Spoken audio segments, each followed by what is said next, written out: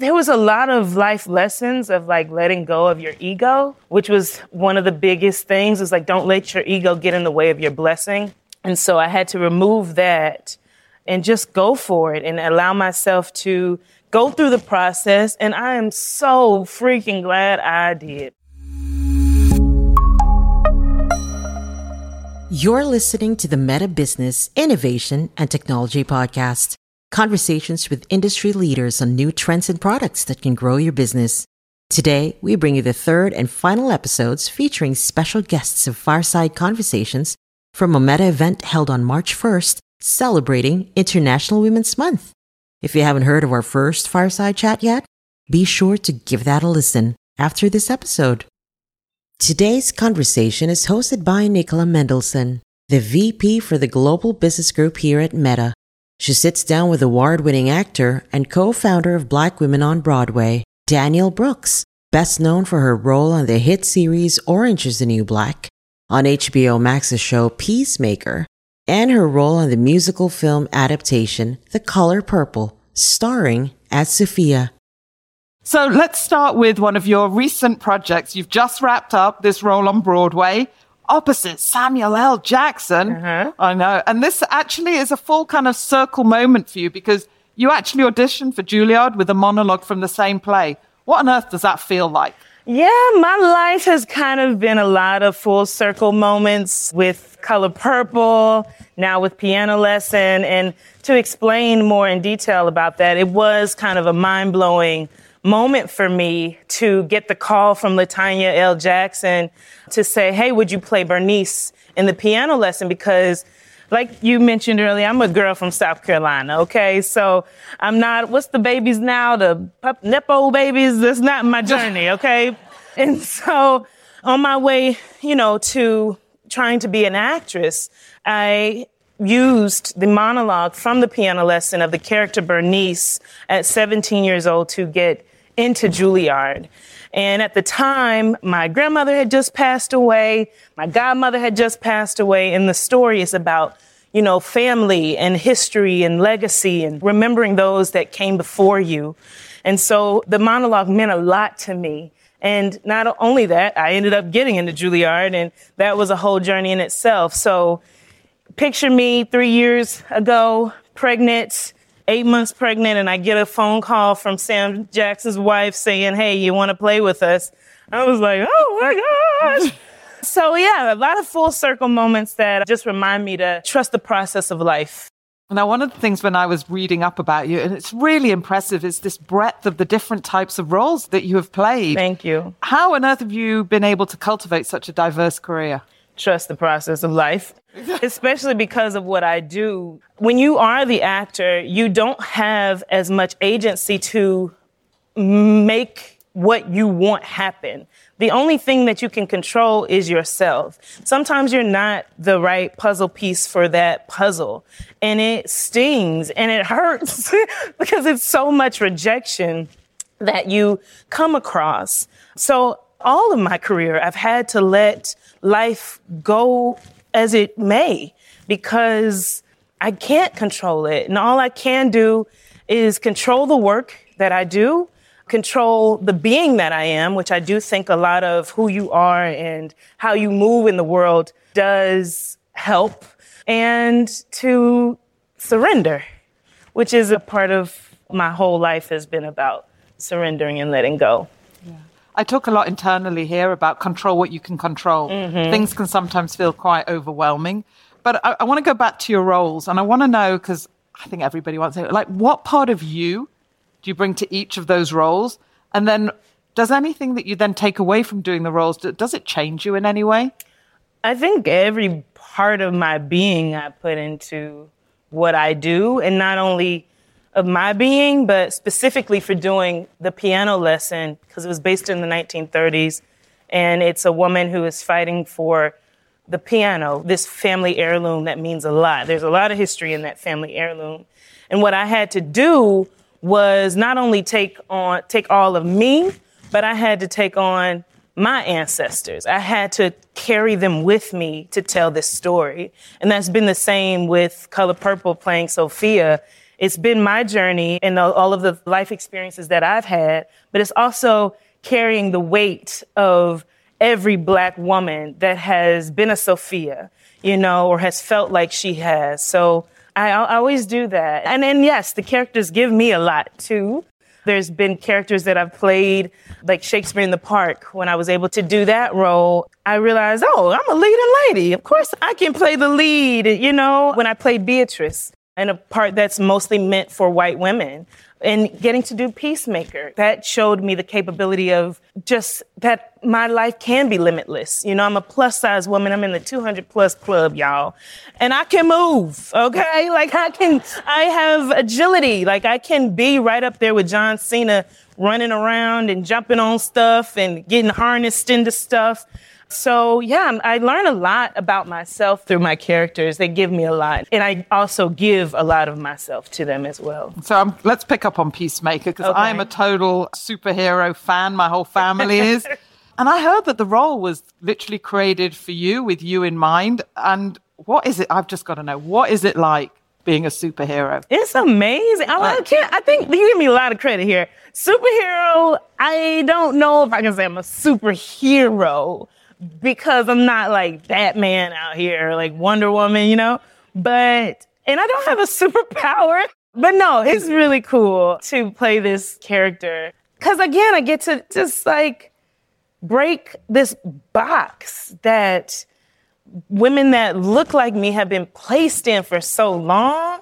And that's exciting to me. And there's been so many women who've done that for me, like Viola Davis, like Queen Latifah, the list, Countess Vaughn, who I still love. They have such a huge impact in what they've done and been able to do for me, that I hope that I'm doing the same thing for the next generation. So I think that's the biggest gift that being in Peacemaker has given me. And it's so much fun. Like when with John Cena, he's done so much of this stuff. He's just like smoking. He doesn't smoke, but like if he was to smoke, he'd be like, this is easy, But for me, I'm like, oh my gosh, let's do it again. Got 2 guns in my hand, it's fun. It's fun. So I'm ready for season 2, whenever that will be. We're all ready for season 2. We are all ready. Now, you mentioned, and I want to talk about one of the really big upcoming project, the musical adaptation of The Color Purple. You're playing Sophia, originally played by Oprah. What does that role mean to you? Oh, man, that moment alone, that was the day or 2 days or so after my birthday. And it was a process that took over 8+ months of auditioning for. And I had done the Broadway revival of playing Sophia, which I had done for a year. Was garnered a Tony nomination, won a Grammy for, and here we are 5 years later, and they're like, you still have to audition. And I'm like, what do you mean? There was a lot of life lessons of like letting go of your ego, which was one of the biggest things. Is like, don't let your ego get in the way of your blessing. And so I had to remove that and just go for it and allow myself to go through the process. And I am so freaking glad I did, because we just wrapped a few weeks ago doing reshoots, and it was one of the best experiences of my life. I think it's the thing that I'm most proud of for my career this far, and I've been doing this for 10 years.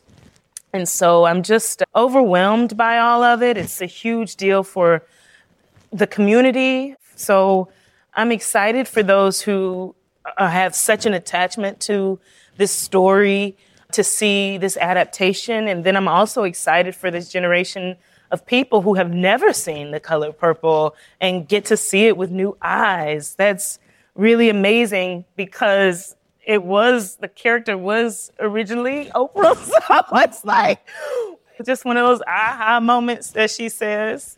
So it was really beautiful. I literally can't wait to see it. Now, go back to Broadway, because you co-founded a movement called Black Women on Broadway to celebrate and encourage and support and to get more Black women into theatre.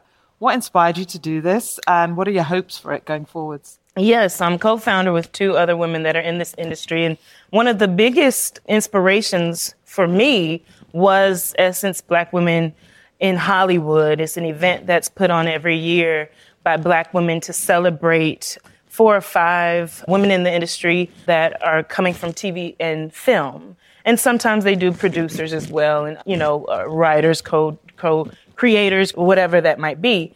But what I realized, there wasn't a space for Broadway people, Black women on Broadway.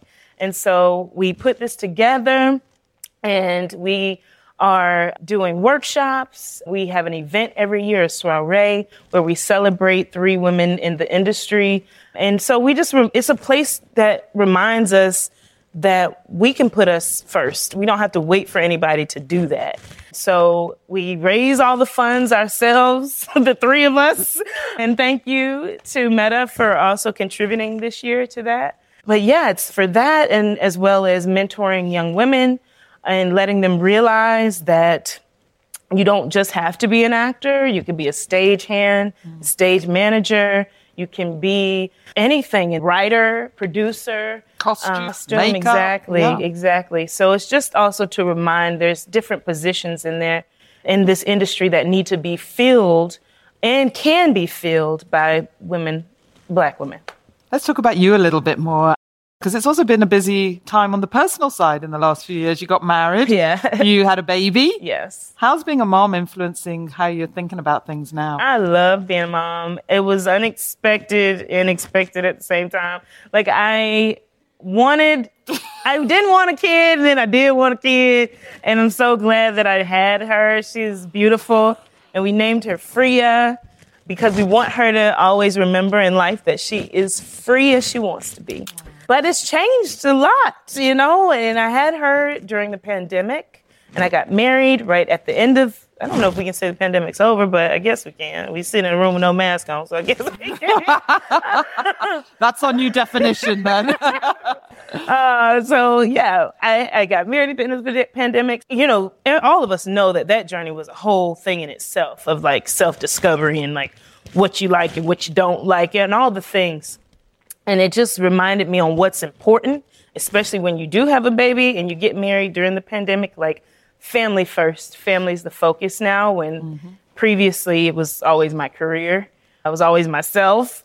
But now it just raises the stakes, and it reminds me like to be very selective on the things that I want to do, because it does take away time from what matters the most to me and what fills me back up after 8 shows a week, 3-hour show, whatever that might be, or 16 hours in doing a TV or film, coming back to family is what really matters. So is that how with everything going on, how you're grounding yourself and how you're staying, I guess, healthy and happy? For sure. I think, look, family is that, but family can be hard too. It's not like, you go home and everything is great. Like life is life. I think that's the thing about being a human being is this is all our first times being human beings, and we're not always going to get it right. We're not always going to understand how to center ourselves and ground ourselves. But all you can do is continue to try and to continue to remember that if you do have breath in your body, you do still have purpose here. And that's what keeps me going every day is, I'm here and I have something to give. I have something to do. And it's not going to be easy. I'm not always going to get my way, but I have to fulfill that thing. And sometimes it is my family, it is my Freya, it is my husband that reminds me of that, the reason to keep going. But sometimes, a lot of the times I have to find that joy and happiness and centeredness and peace within myself. So it's a lot of reflection, It's March 1. It's the beginning of Women's History Month. Turn up. Yep. Black History Month was last month. Turn up again. Do I have to do that too, then? You can, yeah, okay. Why not? There you go, Nicola. Turn up. Kind of getting in with this. It's a time to think about the women that have gone before, the ones that have influenced, the ones that have inspired. Who are yours? Who's your list? In the industry? Whatever works for you. Life. In life? Industry, life. Industry, Tell us all of them. I would, in the industry, hands down, Viola Davis. I mean, the things that she's been able to accomplish. She also went to Juilliard, so I think that's just really cool. And I just appreciate the way she moves within the industry. She's very honest. And it seems that she doesn't settle. And if she has had to, she speaks on it so that the next generation of women coming under her can understand how to move. And I just really appreciate that about her. I mentioned Queen Latifah earlier. I have to give credit to her too, because first of all, she started in music and crossing over, just the mogul that she has become. But for me, as a young girl, seeing her take on roles of the love interest was really cool, because I had just never seen a plus-size woman be able to do that. So I just give her a lot of credit for kind of opening these boxes and making them wider, especially now she's on Equalizer, and not a lot of Black women get to be badasses like that either. So I admire those two in the industry. As far as outside, I gotta give kudos to my mom, because without her, I would not be the woman I am. And every part of our relationship was not always positive, but something positive came out of it. And so I just appreciate how she put her kids first, the way my mom loved on us, which was a little overbearing, a lot of overbearing, but that was love and protection. And yeah, she's also good at admitting when she's wrong.